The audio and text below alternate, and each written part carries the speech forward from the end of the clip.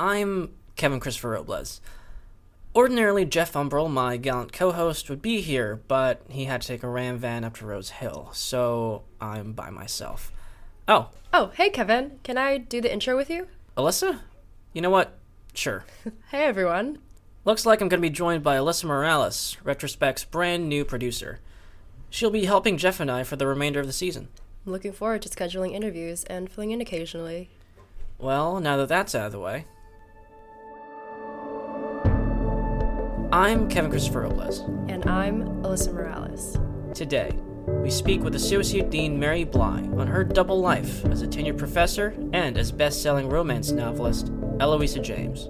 Then, Jeff Umbrell leads a discussion with former USG president and alumnus Leighton Magoon, where he reflects on his time as head of the student government. Finally, Drew Bernstein speaks of the issues of being vegan on a campus that doesn't adequately serve vegans. This is Retrospect, the official podcast of the Fordham Observer.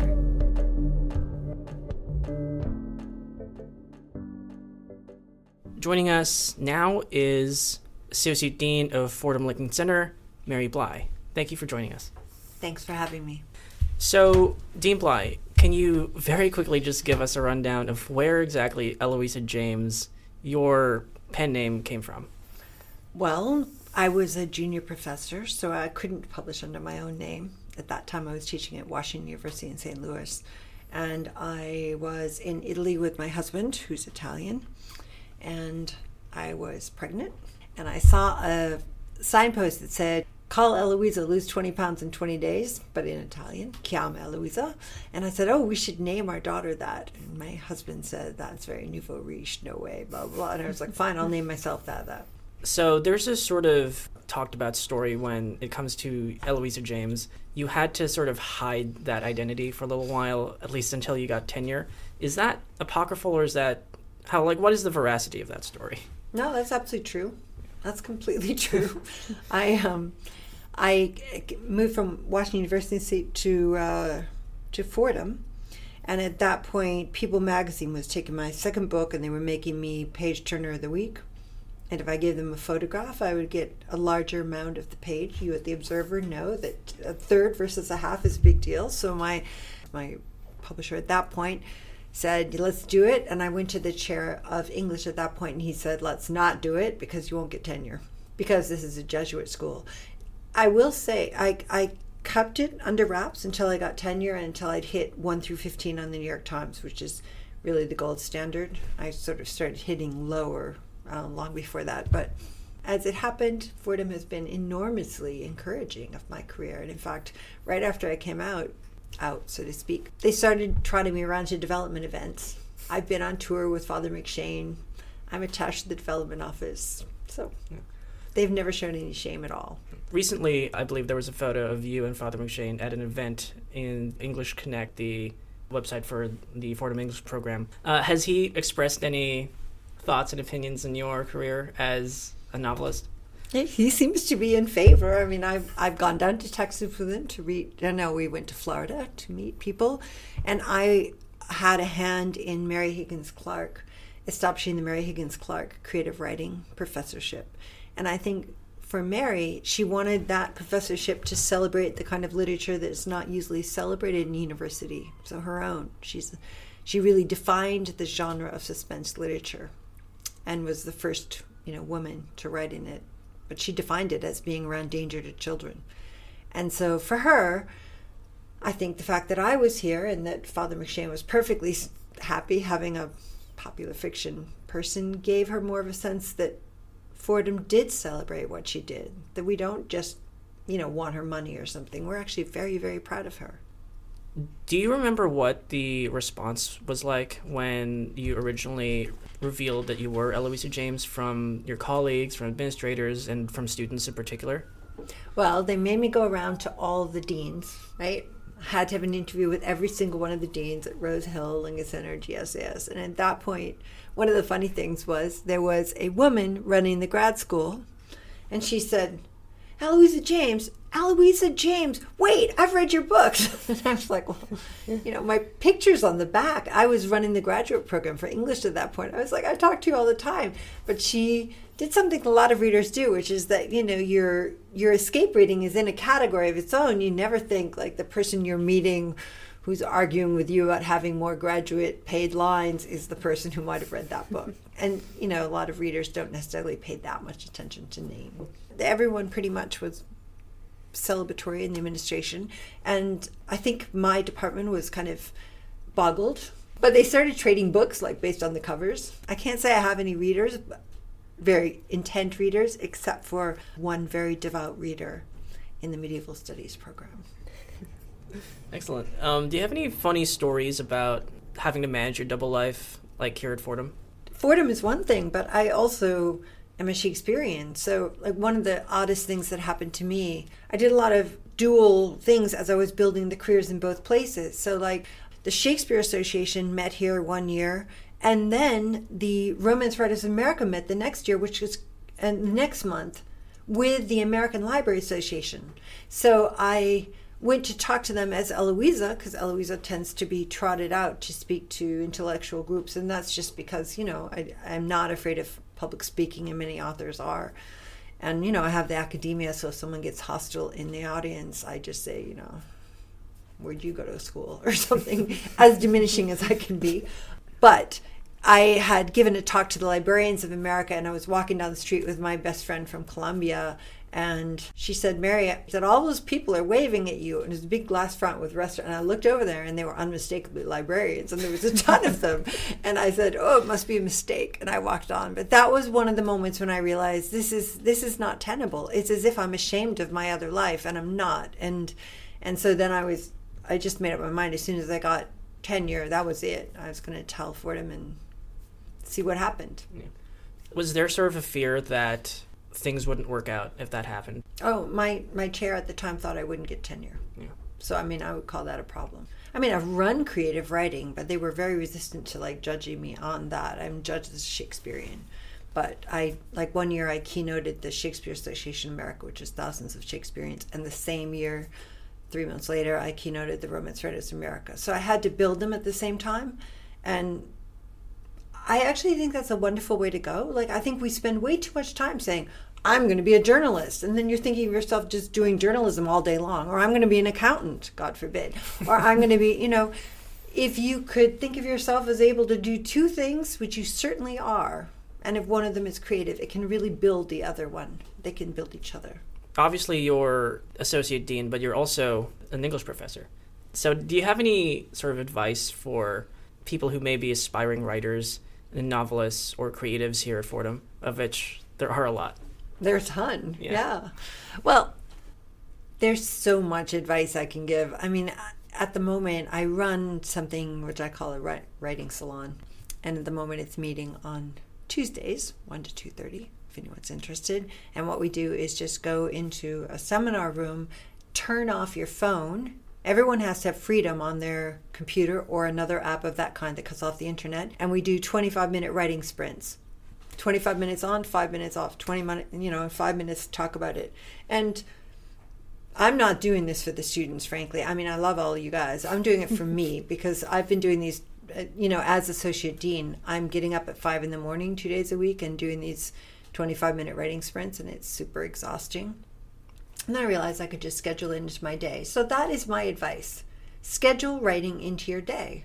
And don't fetishize it. Don't make it into this huge thing. You're just going to sit down for 25 minutes and you're going to write utter schlock. That's fine. Everybody writes terrible stuff. You can edit a page with words. You can't edit a blank page. And you can, if you think I've got to write the greatest novel of the year, you're never going to write it. Just take the pressure off yourself. So I'm going to write something that I like.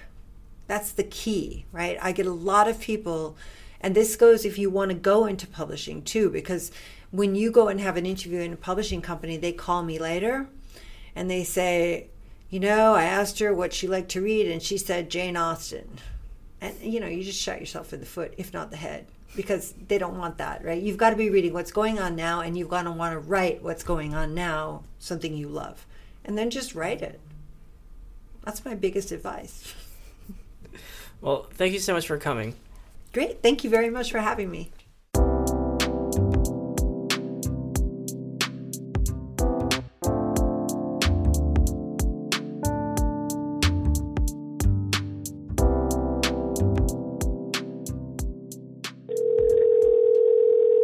On April 1st, Jeff and Alyssa called former USG President Leighton Magoon to get his thoughts on the then upcoming student government election.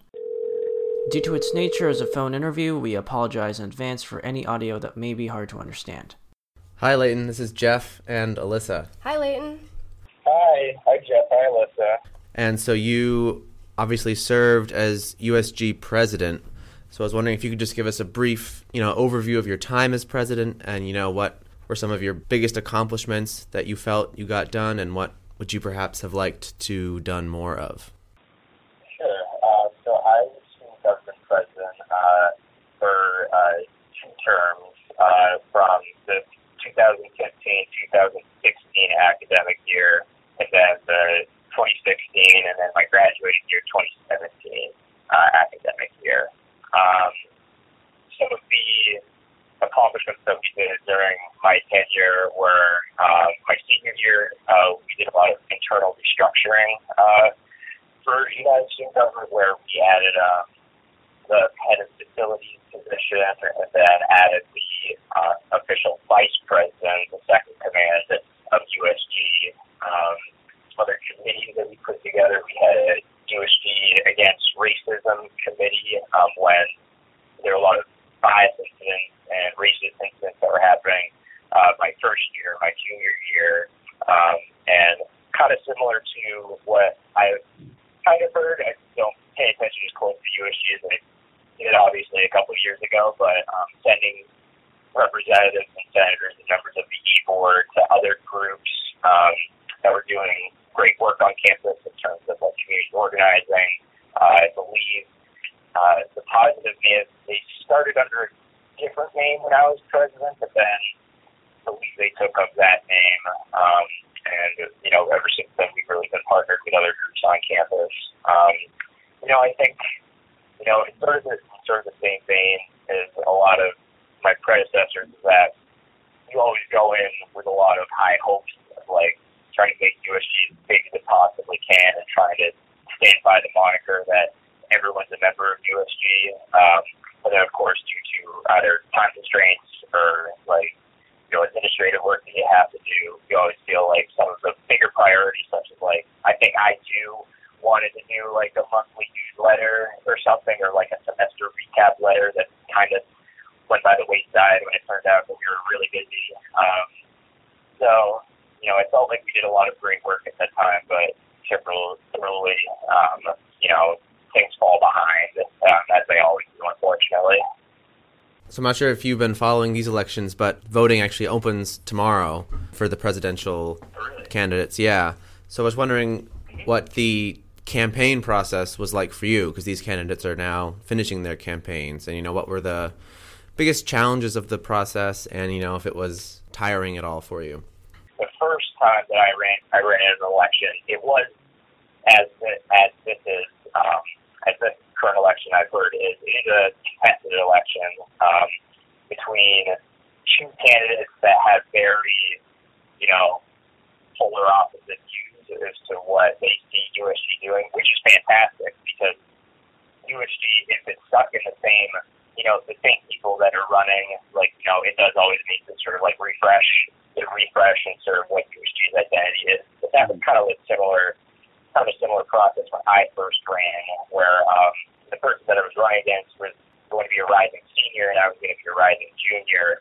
And we both had been on the E-Board, and we both felt that we were the right people for the job. And so it can be stressful, because a lot of times the people that you're running against are people who you've served with on USG, and it can be hard, and it can be stressful, because it's the whole process of trying to bring out the vote, and trying to really set up a platform and stick by your platform, and debate and advocate for your platform. But in the end, the Fordham Lincoln Center student body ultimately decides, and I can say that when I was president and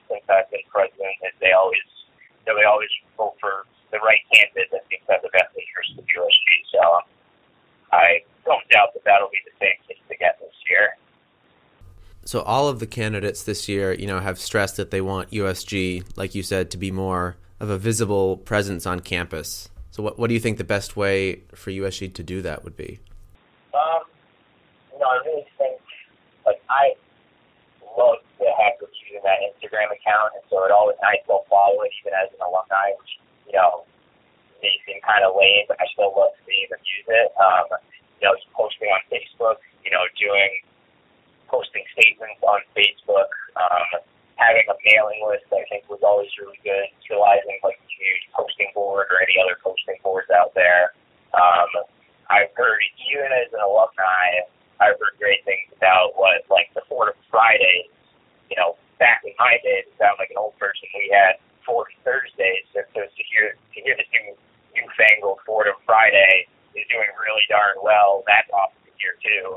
Just simple things like that can go a long way, and not falling into the cynical view that no one's going to pay attention about student government or clubs on campus because they're full cut students. People do care. If in events like those and the Fordham Fridays or Winter Ball show that there is an interest for clubs and student government. And I think there so far there've been a lot of great ways that this current USG administration and other folks have really stepped it up on that. And if they continue doing that, I think more people will get involved. Knock on wood. So what advice would you give these candidates and or future candidates? Be sure to rest. Don't think that this is the be-all, end-all. You are still a full-time student. Don't get so over-occupied that you don't focus on anything else. The schoolwork is just as important. But trivial notes aside, listen. There's always listening to the student body. The biggest regret of, having graduated is that I haven't been able to visit, Fordham Lincoln Center and the student body in well over a year or almost a year. And those connections and the students that you serve are the lifeblood of Fordham Lincoln Center. And they deserve the best possible you and the best possible president or vice president or senator or keyboard position that you could possibly deliver. So always think about the students in this process and always be sure that you're representing them in the best possible way, because that's exactly what they deserve the best. Great, awesome. Well, thank you so much for speaking with us today, Leighton. Yeah, absolutely. Thank you both so much for having me.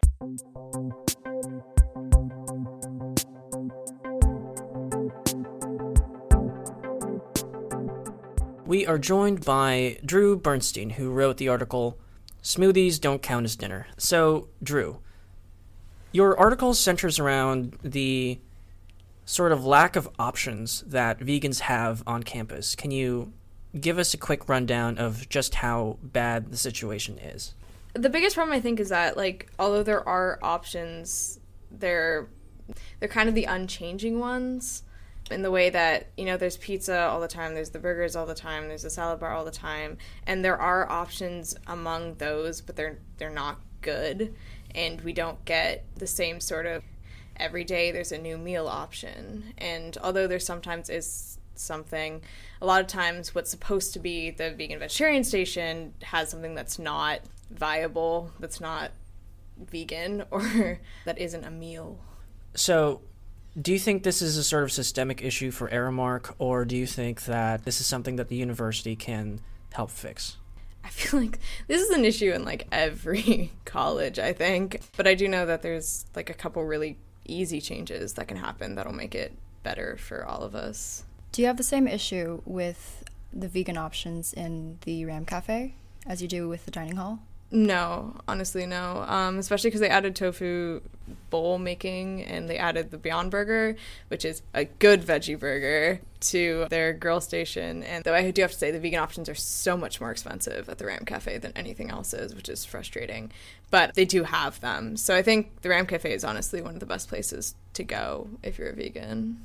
So you mentioned that there were some really easy solutions that could be implemented that would help alleviate the problem. What are some of those ways? My two big ones are, one, vegan butter for breakfast. Just the ability to make toast would be very nice. Those are pretty cheap. They find them in 24-hour diners a lot. And 2 is just keeping Jumping Greens open every day and always having like a real meal there, you know, not doing smoothies or taco salad, which is just nachos. And yeah, it's only open on weekdays now. We also eat on weekends, so it'd be nice if it was open on weekends too. So it sounds like that this is not only a sort of health issue, but also a financial one. The vegan options tend to be more expensive than the regular options. I mean, I'm kind of used to that though, because in the real world, that's also usually true. Though in the real world, there's usually ways to make it cheaper for yourself, and here you don't really have that option. How are the vegan options in the freshman dining hall? Because I know that freshmen, or those who are dorming at least, need to have a meal plan, like it's required, right? Yeah. I dorm in McMahon, which means I'm mostly in the dining hall because I'm really lazy. But yeah, so freshmen are required to have a meal plan, and they're not cheap. And they also don't really have the option to make themselves food. So when I'm talking to other freshmen who are also vegan, who don't have the luxury of having a kitchen, you know, they have to eat there, or they have to spend a bunch of money outside to, you know, buy, you know, ready-made meals or whatever. And so having that lack of options, having these really not good options, it's a real problem. It means they either have to give up their ideals or they can't eat. Is this sort of a shared concern among vegans on campus, do you think? Yeah, I mean, we definitely complain about it together a lot. I don't have that many friends who are vegan, but when I do, and vegetarian too, when I do talk to them about it, it's always a little bit like it's kind of a joke at this point. So, Drew, do you have any final pieces of advice or anything you'd like to say to anyone who might be also suffering from the lack of options on campus? It could be worse. I spent spring break at Kenyon College, and they tried to pass off something that had an egg on top as vegan. So, yeah. But yeah, no, really, if you're in the freshman dorms now, next year you'll have a kitchen, so it will get better. All right. Well, you heard it here first, folks. If you're a freshman, it'll get better. Thanks for joining us, Drew. Thank you. So, thanks for filling in, Alyssa. No problem, Kevin. You want to sign us out? Sure. This has been Retrospect. I'm Alyssa Morales. And I'm Kevin Christopher Robles. Until next time.